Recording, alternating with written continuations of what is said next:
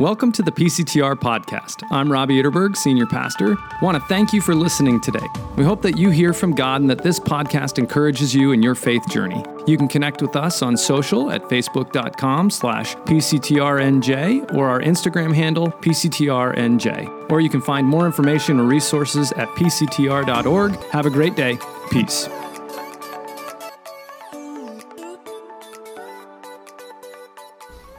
Throughout this Advent season, we are asking ourselves the question, who's coming for Christmas? You know, Advent literally means arrival.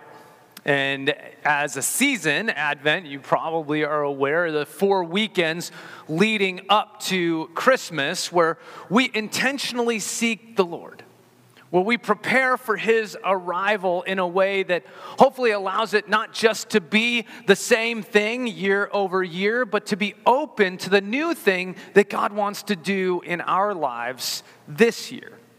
Last week, Pastor Christian kicked off our sermon series looking at the classic Advent story, actually, of John the Baptist, who's the one, the voice, the prophet calling in the wilderness, telling the people, prepare the way for the Lord, specifically to prepare through repentance.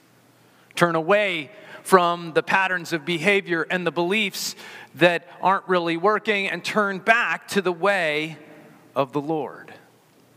And we too want to prepare ourselves and be open with the expectation that we're going to encounter Jesus this Christmas season, and specifically as the prophet, the priest, and the king.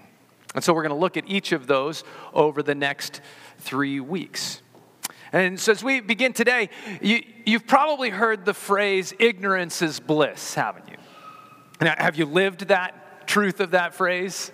You know, like, perhaps that deli meat that you ate that you found out after the fact was significantly expired, but it tasted okay and didn't turn out too bad in the end. Ignorance was bliss, wasn't it?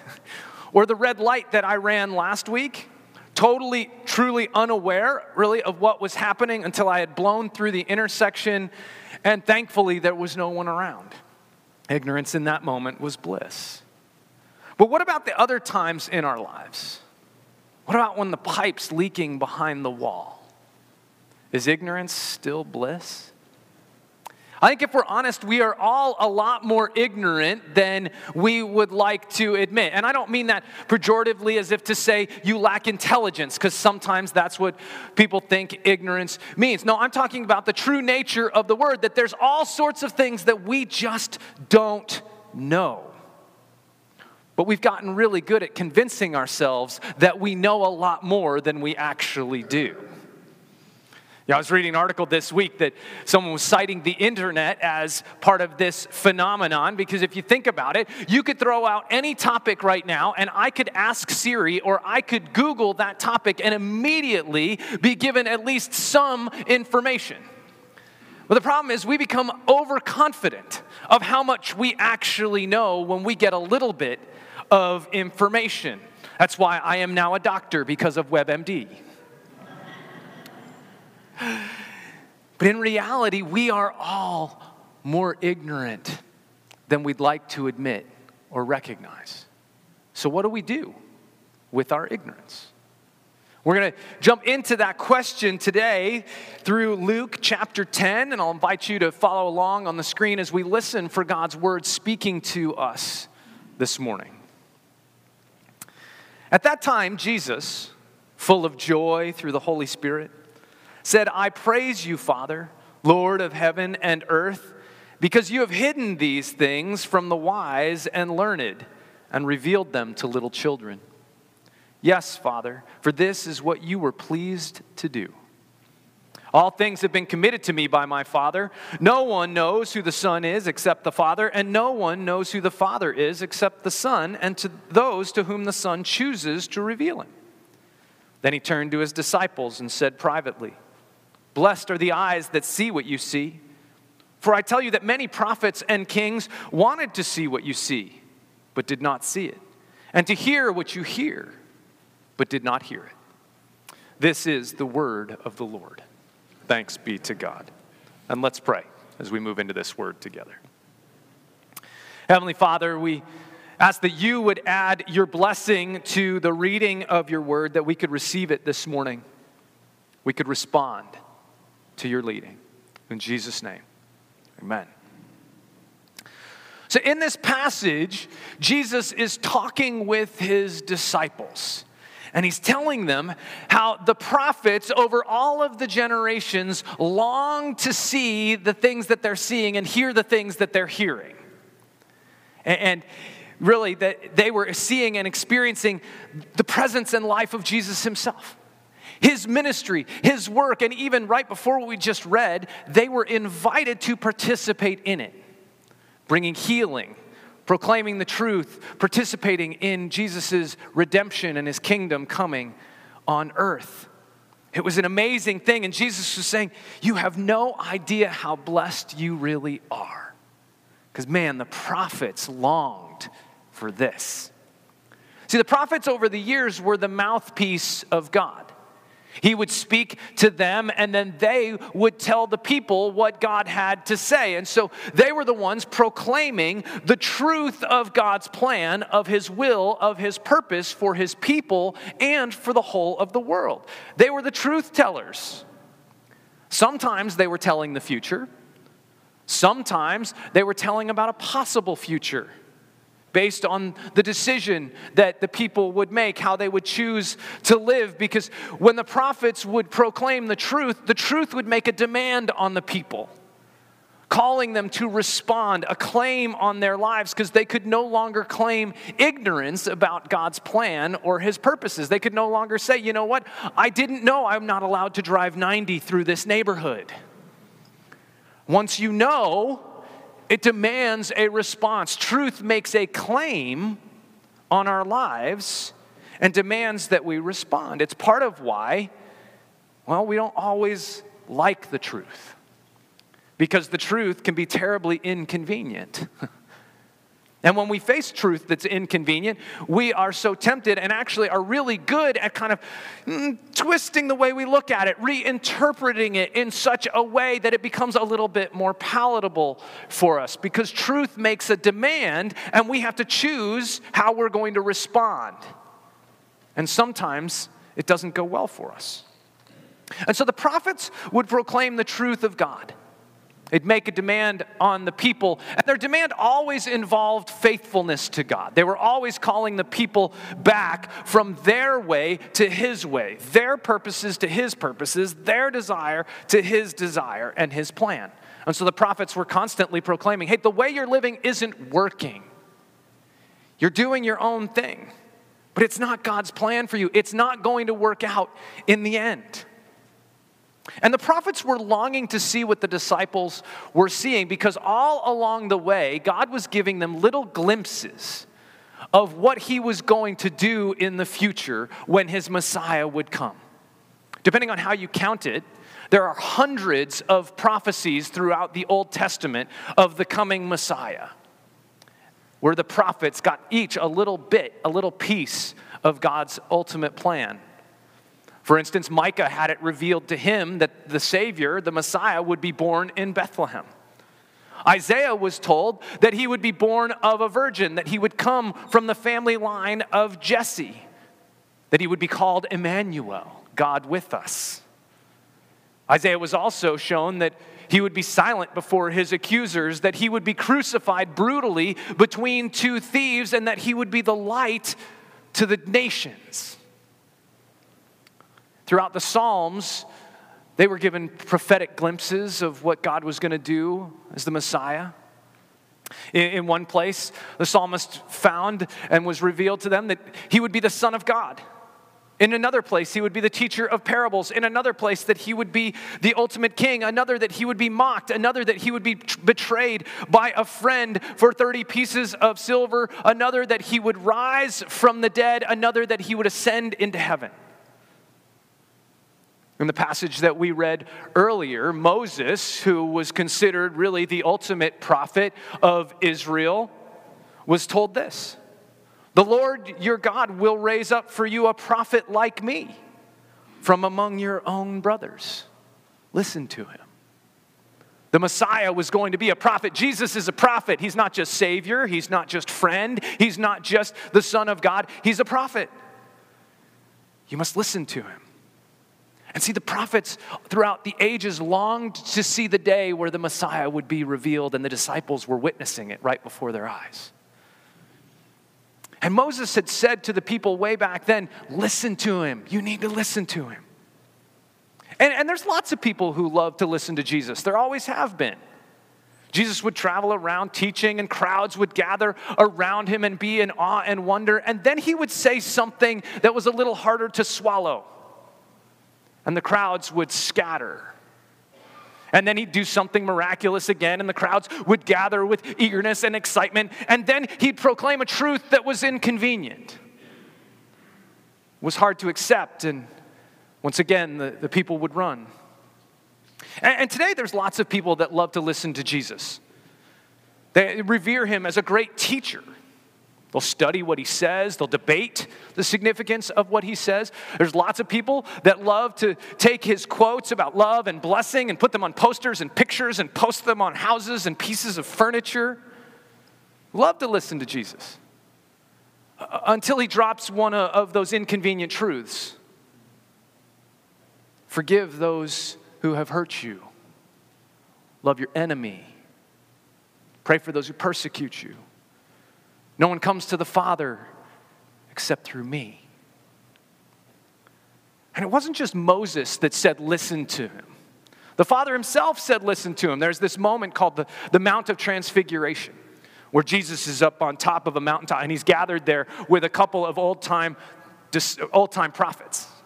And the voice of the Father comes from heaven, and a few of the disciples hear it, and the Father says, this is my beloved Son. Listen to him. And Moses kind of ratchets it up for the people when he says, hey, you don't just listen to him. If anyone does not listen to my words that the prophet speaks in my name, this is God, right, speaking through Moses, then I myself will call him to account. What does it look like? What does it look like for God to call us to account for not listening truly to the prophet Jesus? Peter actually answers that question, the Apostle Peter, for us in what we read for the Advent candle reading this morning from Acts chapter 3, where he says, anyone who does not listen to him will be completely cut off from among his people. Be cut off from a relationship with God because we refuse to accept the truth that God has revealed to us through the prophet Jesus. Now, I want to acknowledge this is hard stuff. It's hard because the consequences are real. It's hard also because these are absolute truth claims. There's no wiggle room here. It's an either-or proposition. You either do or you do not listen to Jesus. Because he's not just a prophet. He's the prophet. He's the ultimate prophet. He's the final revealer of the final word from God. Because he is, as John says at the beginning of his gospel, he's not just telling the word of God, he is the word of God in the flesh, come to show us, teach us, reveal to us. He is the source of truth and knowledge and life itself. And so to ignore what he says has devastating consequences. And I know this rubs against a lot of the claims that are throughout our Western society. It rubs against what schools and pop culture are propagating among our young people, the idea that there is no absolute truth. We can't know absolute truth, and we can't know truth absolutely. Truth claims, it's said, are just people's interpretations of their experience, often as attempts to grab control and power. And because of that, because there are no absolutes, then we do not have to respond to the demands that these so-called truth claims make on our lives. And yet, if we pause and we really think about that, this is not how we really live our lives day in and day out. Right? We all live based on absolute truth claims. Whether you're a follower of Jesus or not, we live based on absolute truth claims all the time. We certainly know this physically, because I am going to go out on a limb here and say that everyone here is living by the absolute truth claim that we cannot breathe water. Just going to go out on that limb. And that, every time that goes down the wrong pipe and our body reminds us, we probably remember that truth and we respond to it again. And you might say, oh, yeah, well, that's science. Of course, that's firm, that's sturdy. We can know that. But we can't really know when you're talking about things of morality and ethics and spirituality. Things get a lot more fuzzy there. We can't listen for absolute truth claims in that realm.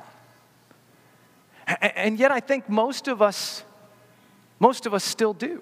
Most of us still live, even if you're not a follower of Jesus, based on absolute truth claims in morality and ethics. When we see or we experience something in our lives that causes this thing to rise up within us and say, that's wrong, we're starting to stand pretty close to an absolute truth claim, especially if we expect our sense of what's wrong to impact and influence the life of other people around us. Because our sense of what is true is making a demand on someone else. That sounds pretty absolute. Even if all we're willing to say is that there is a right or wrong because of that thing that rises within us, we're starting to acknowledge that there are absolute truth claims. When we collectively say, you know what, it's wrong for us to kill a certain kind of people. Well, based on what? Well, you can't hate people. Well, why not? We're appealing to an absolute when we make a statement like that. And when we impose something like that across a society, we are willing to stake a society on an absolute truth claim. Because there is a moral compass that we have this sense lives within us as humans that points to an absolute that is outside of us. But figuring out what that truth is, which truths to base our lives on, that's the hard part. Especially because of our ability to deceive ourselves, because of our incredible raging self-interest, and the reality of sin that lives within us. Because what if we're ignorant? What if we actually are too ignorant to really navigate the kinds of choices that face us individually and collectively as a society? What if we lack the insight, the knowledge, the perspective, the understanding of the long-term implications and consequences of the decisions that we make to determine which truth to stand on, what's right, what's wrong, what's good, what's bad, what will truly make us happy, what is actually deeply satisfying? What if we're ignorant? And we're still claiming to have knowledge that doesn't really last. We live in this instant gratification society where this kind of worldview is do what makes you happy in the moment. It's almost just stamping and endorsing, just embrace your ignorance.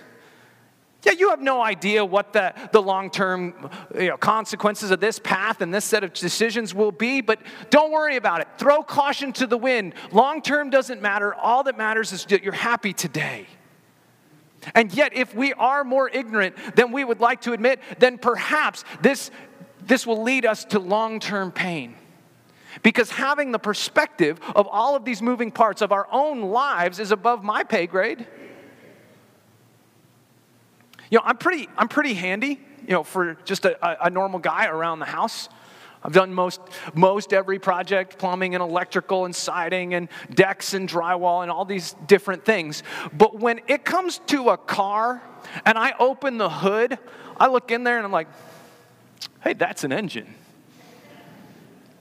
See that there? That's where your windshield wiper fluid goes. And that's about where it ends. Right, when my check engine light comes on, I don't just go in there and say, all right, well, what feels like the right thing to do? All right, I'm just going to pop this thing open. No, I have no idea what's going to happen. I have no idea if I move this hose, unscrew that, if I do this, what is going to ultimately happen. And so I seek out someone who actually has a clue. Right? When we're ignorant about something, don't we often seek the insight from someone who knows? Like I go to a mechanic. No, I don't play doctor because I've read WebMD. No, I go find a doctor. And when that doctor proves ignorant, what do? You go find another doctor that's not. Right? I tried to represent myself fighting a parking ticket one time. I don't represent myself anymore. Right? We seek out people who have knowledge and insight and wisdom rather than embracing our ignorance, throwing caution to the wind and said, you know what? I'm going to do it myself. No, because we know that there is some truth that we may not have a full grasp on. And so Jesus, being the ultimate prophet, is the revealer of ultimate truth for our lives. And so we can seek out his wisdom. And often we can hear this, and there's been so much that feels like the threat of consequences. But Jesus also frames this with the promise of blessing. At the end of his great Sermon on the Mount in Matthew chapter 7, Jesus uses this parable. He tells this story to make this point. He says that everyone who hears my words and puts them into practice is like a man who builds his house on a rock. In other words, on a firm foundation. Because when the storm comes and the rain comes and the wind blows, that house is going to stand strong because it has a firm foundation. But everyone who hears my words and does not put them into practice is like a man who builds his house on the sand. And yeah, it might be convenient and it might be easy, but when the storm comes and the rain comes down and the winds blow, the house will come crashing down because the foundation isn't firm.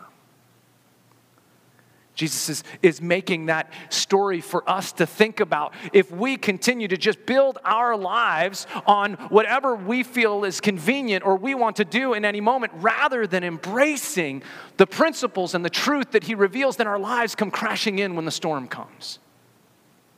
And the storm comes. That part is inevitable. But he's inviting us to build our lives on an unshakable foundation. That's what he's promising as his blessing for us. And it's not just about principles. Jesus doesn't come just to reveal principles for living our day-to-day life. In our passage today, he also says that he becomes not just to reveal the truth in general, but also to reveal the Father. He said, all things have been committed to me by my Father. No one knows who the Son is except the Father. Yeah, you think you know, but your ignorance is showing. You think you know what to expect when Jesus shows up in your life, but your ignorance is showing. Only the Father really knows. And no one knows, he keeps going, who the Father is except the Son. You think you know what God is all about, but your ignorance is showing.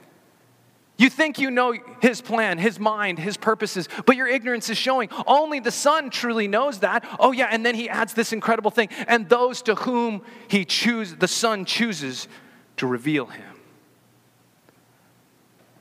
Right? We don't know the Father because we somehow perfectly follow the truth that's been revealed to us. We know the Father only when he is revealed to us by the prophet, by the Son. And there's a great irony over this entire passage. Because Jesus, at the very beginning, said this as he's praying in front of his disciples. He says, I praise you, Father, Lord of heaven and earth, because you have hidden these things from the wise and learned and revealed them to little children. In other words, I think Jesus might be saying, you know what? Ignorance is bliss. Because the wise and the learned haven't had the truth revealed to them, haven't had the Father revealed to them. Because the problem with the wise and the learned is that they think they already have it all figured out. And they're not very open to what is going to be revealed to them that they didn't really understand. In other words, they're embracing their ignorance in a way that's not very helpful. They think they know, but they don't really know. I don't know about you, but when I'm pretty sure I know something, I'm not really that open to your opinion. Even if it's good. And when the wise and the learned, when we approach Jesus with this same mentality that, you know what, Jesus, I've got this thing figured out. You know what, I know how to deal with my own life. I know the path that's best for me. I know how to define me. I know how to pursue what's going to be good for me, what's going to make me ultimately happy. You know what, Jesus, I got this. Then we're embracing the ignorance of the wise and the learned rather than the ignorance of the children. See, the children aren't hampered by what they know. They're really comfortable not knowing, but then they rejoice when they learn something, don't they? Children learning is a beautiful thing because as they learn something new, as they embrace a new truth, as they put it into practice, there's delight and there's joy and there's awe and there's wonder. And Jesus is saying, with that, if you have that perspective, that openness to what I'm going to reveal, what I'm going to do, what I'm going to teach you, then you too will have the rejoicing of the awe and wonder of the truth in your life. But see, children are also really open to absolutes. They don't care nearly as much. They're not pushing against that reality. But they'll receive truth, they'll receive teaching, especially from those they trust, won't they? And I think that's the other lesson to pull out of here for us, is that Jesus, yes, comes as the prophet, but not just speaking the words of truth. He says in John, I am the truth, personified. Truth is not just something to be grasped as a list of ideals and principles to check off and say, yes, I agree. Yes, that's true. Yes, I agree. Truth is a person to be known, to be experienced, and to be trusted, to build our life upon. The true prophet who reveals to us the truth of God, which makes demands on our lives to respond, but also reveals to us the Father, that we can know him and be in relationship with him. And so this Christmas, I want to encourage you to embrace your ignorance, that you don't really know as much as you think you know, and to invite the prophet to come for Christmas. The prophet Jesus, to reveal to you what is true, that you can build your life, define who you are, find your identity, put your confidence in him who will also reveal to you the Father. The prophet reveals the truth of God for our lives. Let's pray. Heavenly Father, we thank you for this hard and kind of even heady truth. May we not get caught up in the brain of it all and the thinking of it all, but may we approach you, Jesus, as the person of truth. Not to be understood and to be pinned down, but to be experienced, to be known, and to be trusted. Jesus, will you reveal to us the truth for our everyday lives? Will you reveal to us the Father? Will you alleviate us from the burden of trying to define for ourselves what life should be all about? May we rejoice in that freedom of knowing you, the true and ultimate prophet. In Jesus' name, amen.